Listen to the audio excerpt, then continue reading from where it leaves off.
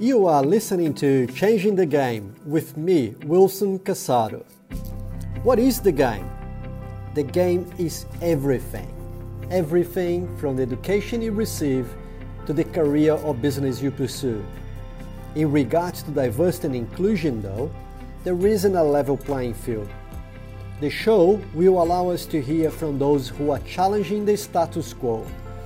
It is about creating a new future where things are done differently, a future with diversity and inclusion, and most importantly, a future where everyone has access to play the game.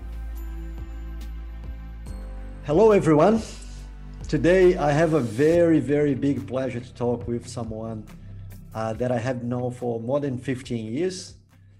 So Dinia Monge. Dinia, welcome to the show. Thank you. It's a pleasure to be here. So we are in this episode of the Changing the Game with something very new. That's my first interview, which is an international interview, right? So that everybody that I talked so far was from Australia, were from Australia. So now we're talking with Dinia that's currently in Panama. Let me introduce you guys to Dinia. Dinia is the co-founder of Hola Igualdad. That's a boutique consulting firm that focuses on promoting gender equality in organizations, trying to make them efficient and effective in achieving more inclusive societies. Dinia's interest in changing the status quo for women with the corporate world began when she first experienced on her own the glass ceiling phenomenon, as she refers to this invisible barrier that keeps qualified women from ascending to high-level position because of what that gender implies. As a gender equality consultant, Dinia helps organizations raise their awareness on unconscious bias and discrimination and rethink processes and policies in order to bypass these biases. Dinia is an enthusiast about educating new generations free of gender stereotypes. Her lab is her own home. So Dinia is a mother of an 8-year-old boy and a 6-year-old girl. And it ended up that the real teachers for her are her own kids. Is that fair enough, Dinia? Fair enough. Thank you very much for the introduction. And it's an honor to be your first international guest. Very good. So a very curious fact here as well is that Dinia mother language is Spanish, my mother language is Portuguese. So we are fluent in each other's languages.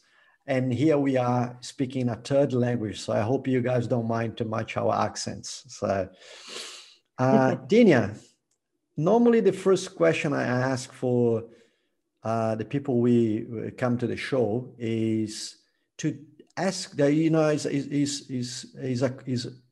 not a question. I ask you to let us know a little bit more about yourself. Sure. So, well, I live in Panama, as you mentioned, but I'm actually from Costa Rica, which is a little country in Central America, right next to Panama. And I've lived so far in 3 countries. So in my mother country, like most of my life until I graduated and had my first job there. I'm an industrial engineer, by the way. Afterwards, I moved to Brazil, which is not very common. Like mostly my friends, if they studied abroad, they would study in the United States or in Spain. And I just like Portuguese, and it was kind of a crazy move. And I would say that speaks about how I am. I like to be out of my comfort zone because I really didn't spoke Portuguese very well. And although it's very similar to Spanish, you don't think that when you get to Rio de Janeiro, which is where Wilson is from. Brazil has different accents, and that was a challenge for me to do a master's degree in business administration, and that's where we met. And I lived there for 9 years. And it's been already 8 years since I arrived to Panama. My husband is Panamanian, so that explains the move here. And also I'm closer to my family. I I've been, while I was in Brazil after doing my MBA, I worked for BCG, which is a consulting firm in strategy. I worked there for 3 years. And afterwards, I continued in the strategy area, but I went to PepsiCo. And I guess it's a big firm everybody knows. And I worked there for 6 other years, 3 in Brazil and 3 here. And so my background is basically strategy and revenue management also. But 5 years ago, something happened. And it's not very rare. And I'm pretty sure there are many people who will listen to us and will identify with this. And I was hit by kind of, I'm not being able to balance my life. That was after I had my second kid.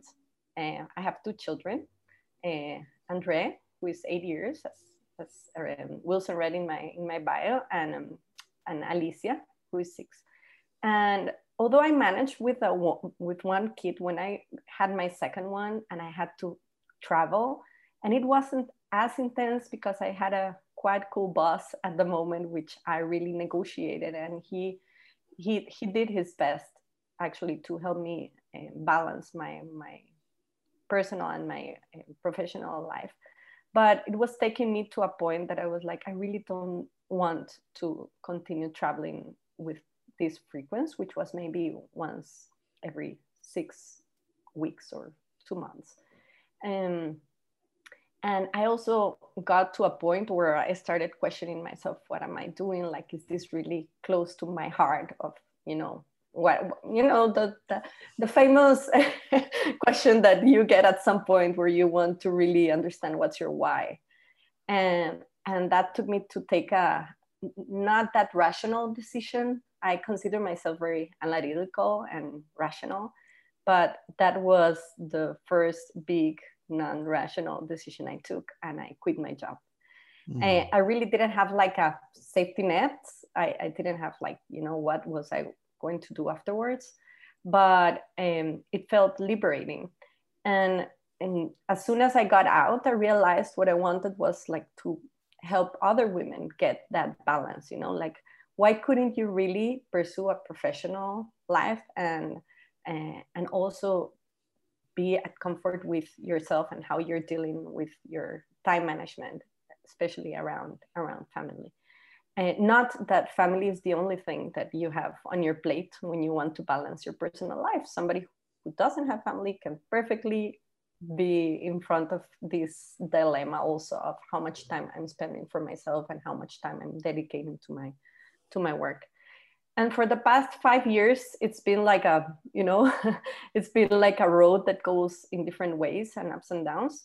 And that road took me in the past 3 years to explore more about gender equality in the corporate world. Well, actually not in corporate only, in organizations in general. And that's where I'm at, basically a result of my personal story. So that's quite interesting, Dinia. So it looks like, your story of finding difficulties to find your place and to be able to cope with maternity and professional life is not a unique story. So there's lots of people that have been in this show have mentioned, the challenge that they had before. So what is quite unique in what you're doing is actually you made that challenge of helping other women in the same situation as your purpose. What you're now living out of that. So what I'll do, so I want to go one step back, right? Sure. So one of the things that's quite curious about your profile is that you are an industrial engineer. So you did a full-time MBA overseas. You ended up working for a very prestigious consulting company, BCG. So when we tell that story, and by the way, you told that story very humbly. So that's an amazing profile, an amazing achievement. So there are quite a number of young girls out there that so maybe they don't even feel that sort of career is for them. So it's something that you have done, it's more than 10 years ago, which is quite amazing. So can I ask, and by the way, so women in STEM, women in technology, that's quite a modern, is a claim from the business, right? So we all want to have more women in those sort of, careers. And then we have a real case of a woman that followed that career, but at a certain point couldn't stay in that career because of she's a woman. So if I go back a little bit, so do you remember why you chose to do engineering? Yeah, actually I do. I love math. I was very good at math in high school. And I remember maybe not having enough information about all the possibilities that math implied. And engineering was kind of mainstream if you like math. There was also economy. And I was between becoming an economist or becoming an engineer first. And I remember a very respected man who came over to our school to help us decide, and he was an economist. And he said, if you like to give your opinion about something and you want that opinion to be implemented, then don't become an economist, become an engineer. And that was like, oh my God, yeah, no, I want to see things happening. I wouldn't see myself like just talking and nothing changing. And that was why I took the decision of studying industrial engineering. So very nice. So in the very beginning of career, have you had worked as an engineer? So do you had that experience of implementing? Yeah, in the services, maybe not in manufacturing, only like very little gigs, but my first work was at Citibank and I was a process redesign engineer. So it was all about, taking the quality of the services to the next level and working with multifunctional teams. And from there, I started getting these skills of, analyzing, making your diagnosis, identifying root causes, and then going after those root causes and prioritizing. So that was maybe the moment in my life where I worked more as an engineer per se, or as what we call the industrial engineer. That I don't know how it's in Australia or in the other places that people are listening from, but that's very nice. So well, then, the progression of your career, you decided to study abroad, like you said before. So, and you did mention that you did something different there instead of going to US or going to Spain, as most of the Costa Rican, students or young professionals would do. So you ended up choosing to do your MBA in Brazil. So you did mention that you liked Portuguese, and what is more in that decision to go to study in Brazil? Yeah. So I was studying casual Portuguese because I was not thinking of living in Brazil or in Portugal or any other Portuguese speaking country. And but we were casually introduced to the possibility of getting a scholarship from the Brazilian government. And I was like looking for financial aid, either in the US or in Spain. And that opportunity attracted me. But really, like what really attracted me was like, cool, I'm going to a place where I don't know anyone. Like I will be me and we'll discover, we'll start from zero. And I don't know, there was something in that because I actually didn't know one single person in Brazil, or I didn't even actually understood well the difference between the states that I was looking at where I was going to possibly study.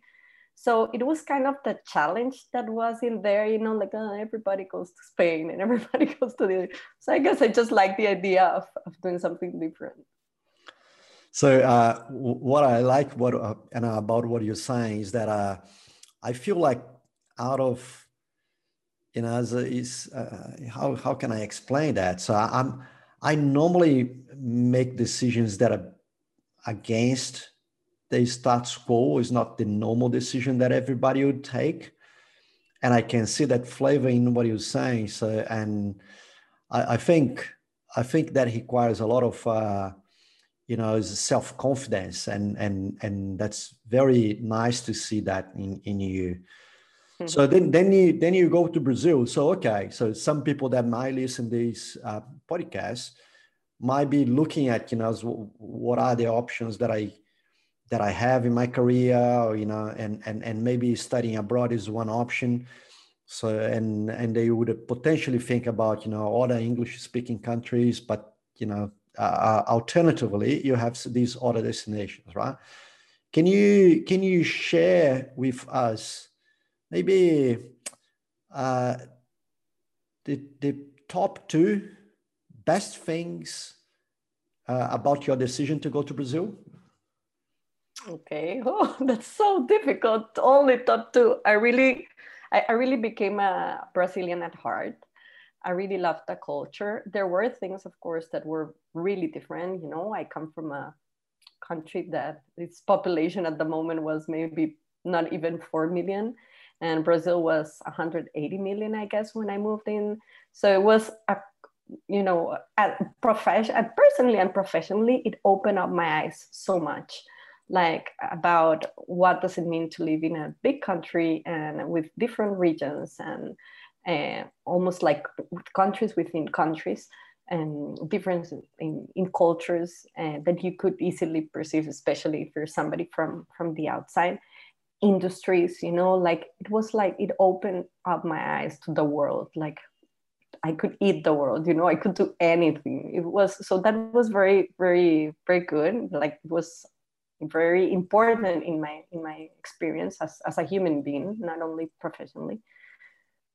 And the other thing, let me try to choose. I really liked, and maybe it's not only Brazil, maybe it would have happened in other countries, but the fact that you go to a place where nobody knows you really helps or becomes an important part in the process of getting to know yourself. Because when you live in the place where you were born, you're always measured by the standards of the society where you're raised, right? And especially in a small country as mine, like, okay, so these people who studied in these places and who worked in these places, and everyone like starts to make a mental picture of what you are and what you represent. And when you go to another country, it's so free and so liberating. Like you can start from scratch. Nobody knows you. Nobody has any biases. Talking about biases, nobody has any biases about what you have. Or maybe they do have biases about what this gringo, how they would call me, right, in Brazil, like what this gringo would be, like this foreigner, but not biases about my personality, about who I am. So that was very, very powerful as well, very enriching. It's interesting that you mentioned about the fact that you didn't have those references, and for you not having those references was actually liberating, where some other people would find that quite stressful and as I think the other way around. So it's quite nice how you take that. So what was the biggest challenge? Living in Brazil? Yep. I would say, well, if I take a look like at my whole 9 years, maybe those moments when you need to be close to your family and you are so far away and it's so difficult at the moment. I remember my dad got sick for the first time. He had an urgent surgery, and I was like let know like at 5 a.m. something like that, and the last plane for that day left half an hour earlier, so I wasn't able to catch the plane. Had to wait 24 hours. So like if I think of difficulty, I would say when you need to be close to your family or to your friends and you're so far away. As if I think of challenge like as in cultural adaptation, I think Brazilians, although we're all Latinos, Brazilians have a really, how can I say, liberating way of approaching relationships. And that was a shock for me. I say Costa Rica, of course, it's a very conservative country. So yeah, that was quite a shock. I'm wondering what you mean by that, Jeannie. So Uh, well, the good news for you is that, if you put in perspective, you were very close to Costa Rica being Brazil. So imagine being in Australia and having the whole family back in Brazil. Yes, So yes, there are I totally things get that. that actually scares me and make me think, like, things that if something happened in Brazil that's urgent, I might not get there in time at all. Mm-hmm, mm-hmm. So that's something in the back of mind. So then you graduate, you go to this prestigious consulting company and keep working, building your career. So very well. At a certain point, you decide to go back. You did go back to you went to Panama, not Costa Rica, but close enough to be in a, as a neighbor country. So was that already when you left consulting back to a corporate career? Was already because you need more stability in a place, so you didn't want that sort of career in consulting has a reputation of being, long hours, lots of travels, and etc. Was that already a move to have a more stable lifestyle? Yeah, definitely. I realized that heavy, intense lifestyle wasn't for me. Although I appreciate, I'm so, I've had so much gratitude for my years in BCG, because I learned it was like speed learning, it was very intense.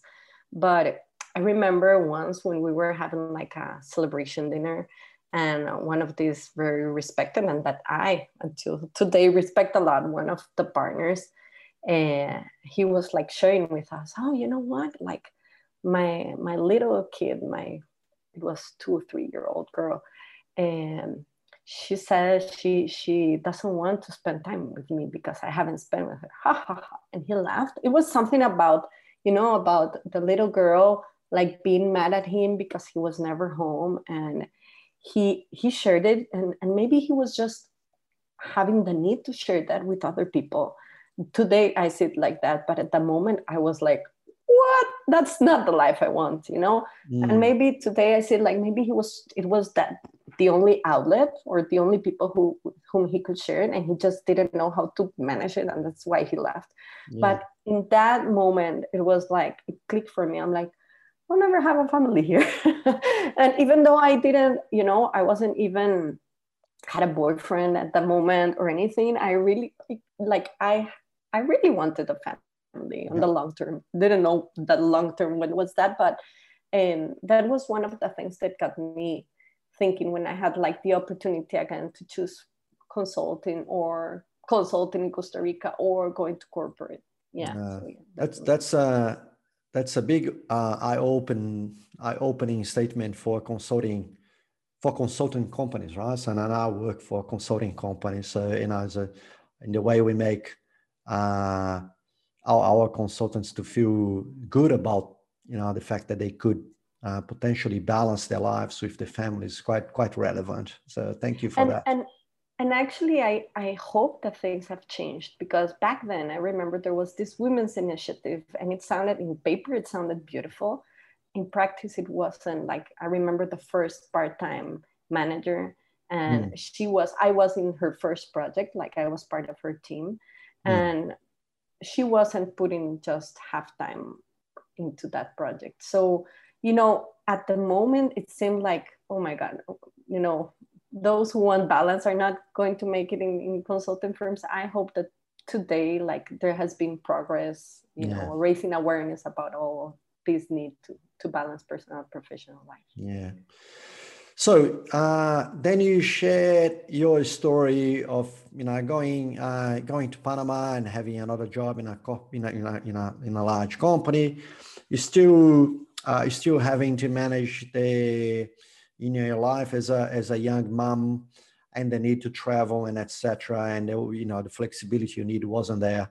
You ended up finding yourself in a position of having to leave the job.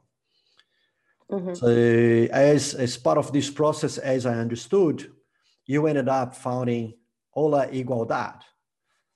For everybody in the call, it's called Hello Equality.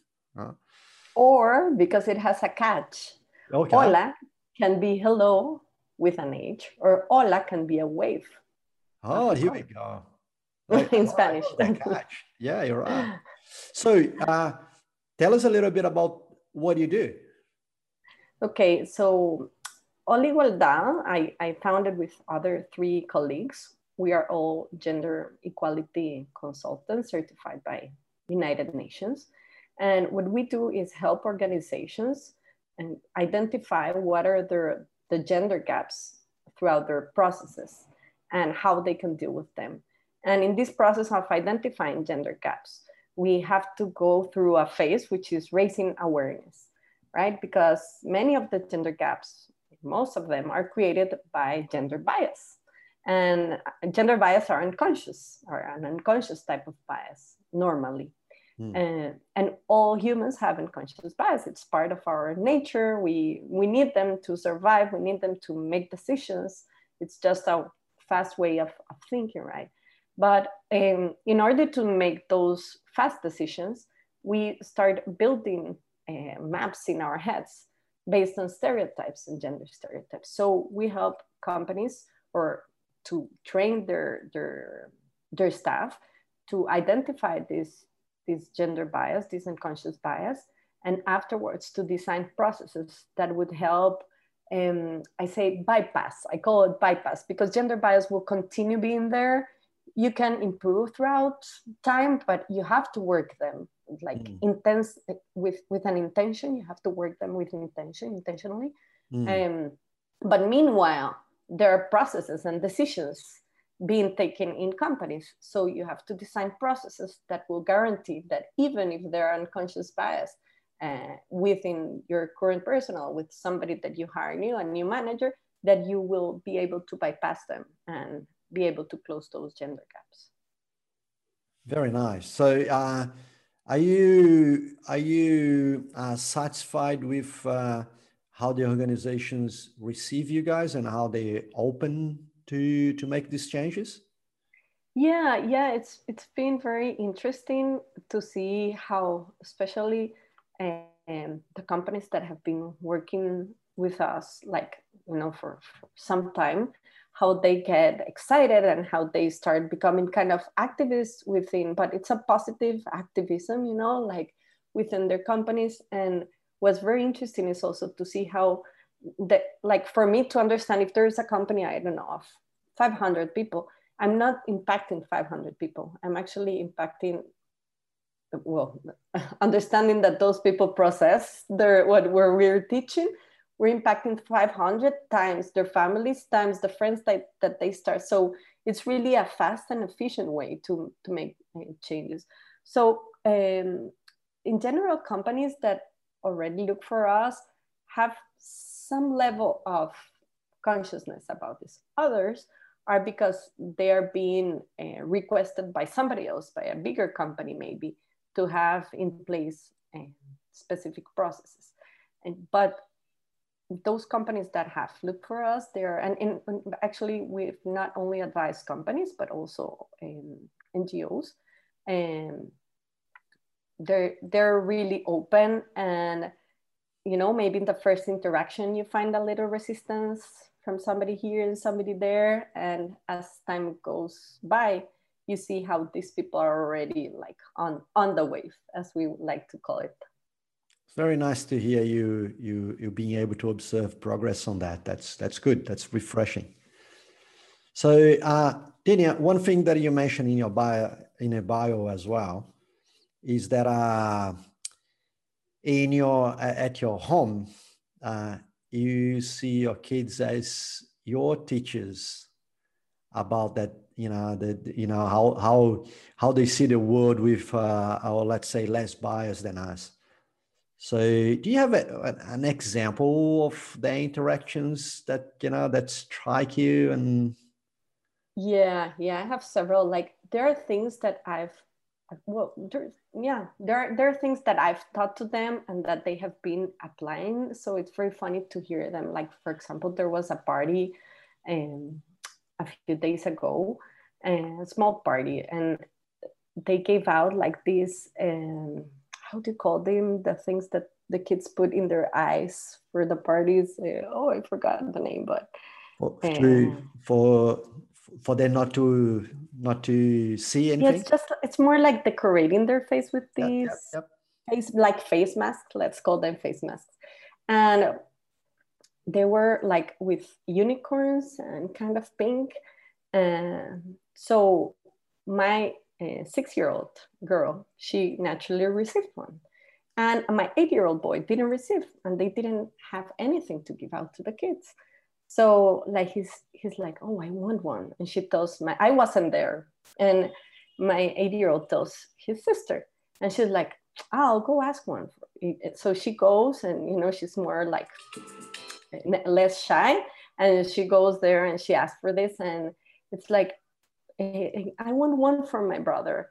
And the woman, the mother, says like, oh, but these are for girls. She's like, no, it's unicorns, we don't care. Are you sure your brother doesn't care? Yeah, I'm sure he doesn't care. So she receives one, he gives it to her, but and so he started using it. I mean, he's the only boy using it. And after some girls made some comments, he felt, he didn't feel well, and he turned them the other way around, so they looked white. And they came afterwards to tell me my story, and they're like, Mom, isn't it right that unicorns, like, they can be for boys and for girls? I'm like, yeah, sure, how come? And then they tell me this story. So it's something that we as adults don't realize, but basically this behavior of the mom just giving out for the girls was discriminating him from having fun and having something. And then he was, I don't want to say bullied. Bully, sometimes it's a very strong word, but he had a bad time with the other girls, so calling out on him. And anyways, we have normally these conversations, but one of these days he was, I took, I don't know, I don't remember now, it was maybe a shirt or something, I don't know, and I'm like, oh, this will look so cute in you, it's like so girly or something like that, I said. And my 8-year-old like, what did you just say, Mom? I'm like, oh no, that this shirt would look good on Alicia. Yeah, but did you say girly? I'm like, yeah. He's like, but didn't you say that colors doesn't matter? And I was like, oh my God, he got me. So even if I'm so aware of this unconscious bias, and really my passion is to change this, the whole world, but especially in young children, like even my kid lets me know how I still have those biases. That's fantastic. That's really then being a teacher, right? So yes. trying to push your bias on them, and the other mom trying to push her bias on them, and they say, no, this is wrong. So it doesn't matter. That's fabulous. Dinia, we have been talking for more than 30 minutes. Oh my God, time flies. we didn't even started. So look, we'll need to wrap up, because if these go too long, so it's maybe not attractive for the audience. But I'm very inclined to actually get you back in this show, maybe to talk more about your business in the next series, where we're gonna be talking about innovation and not so much about gender diversity. So Dinia, it has been a awesome pleasure. So I miss you so much. So, I do have very fun moments of very funny memories when, of the time that we spent together with our friends back in Brazil. So I hope you have a chance to talk more and to explore more what, this journey take us, and particularly the gender diversity sort of universe. So before I go, it's just one thing that I want to ask you. So we're here in Australia, and Australia has been very fortunate and blessed, because in this world of the COVID pandemic, so we're really living a life that's almost surreal. So we live as if it didn't exist here. So and I'm very aware that the reality is not the same in South, Central, and North America. So how are you guys over there? Right now, we've we have been better than other moments, but Panama was the country that had the kids the most amount of days out of school. And that's so sad. Actually, my kid went yesterday for his first time since March of last year to school. Oh, wow. And most of the kids in Panama haven't returned to school. It's because he's in a private school, and his private school is, is taking the lead as other private schools. So education has been one of the major impacts. It's not only about, of course, the major one is health and poverty, and many people not making ends meet, but education and children specifically have been one of the major victims of COVID here. It's been a gigantic delay, and there's not like easy access for internet for most of the population. So that has taken quite a toll on the society here. So that's very sad to hear. Sometimes I do feel like, as our fortune in being in Australia is actually overshadowed by the fact that we have so many loved ones that are not here, and so going through a situation that is not good at all. So I hope you guys stay well and healthy, and hope that we go through this as soon as we can. Yeah, vaccination is speeding up here, so we see the light at the end of the tunnel. Yeah, people are with their hopes high to overcome all this. So Dania, to close this conversation, so if you have to give an advice for a girl that want to work in an area that's male dominated, like STEM or data science, or areas like that, what is your advice to her? Okay, there's nothing to fear, really. It's just one more challenge. Life gives you a lot of challenges to overcome, and this one is a very nice one and interesting, and it's life-changing. To be able to be part of a minority, in case you're pursuing a career that where females are still a minority, and taking the STEM career does not make you not be able to achieve other things. So go after it, prepare yourself. Women are absolutely as capable, as intelligent to go after these careers. And I really didn't feel it difficult, actually, being in a STEM career. It's maybe it sounds scarier from the outside, but when you're in, you're just one more there. And prepare yourself and read and get mentors. That's actually maybe the best advice I can give.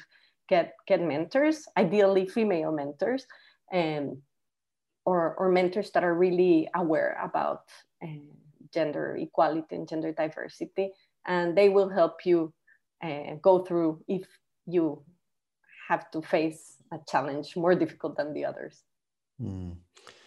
I love it. So there are lots of things in what you say that I love it. The fact that women as capable, as intelligent, and as everything as any other person. So don't ever fear that, or don't ever doubt that.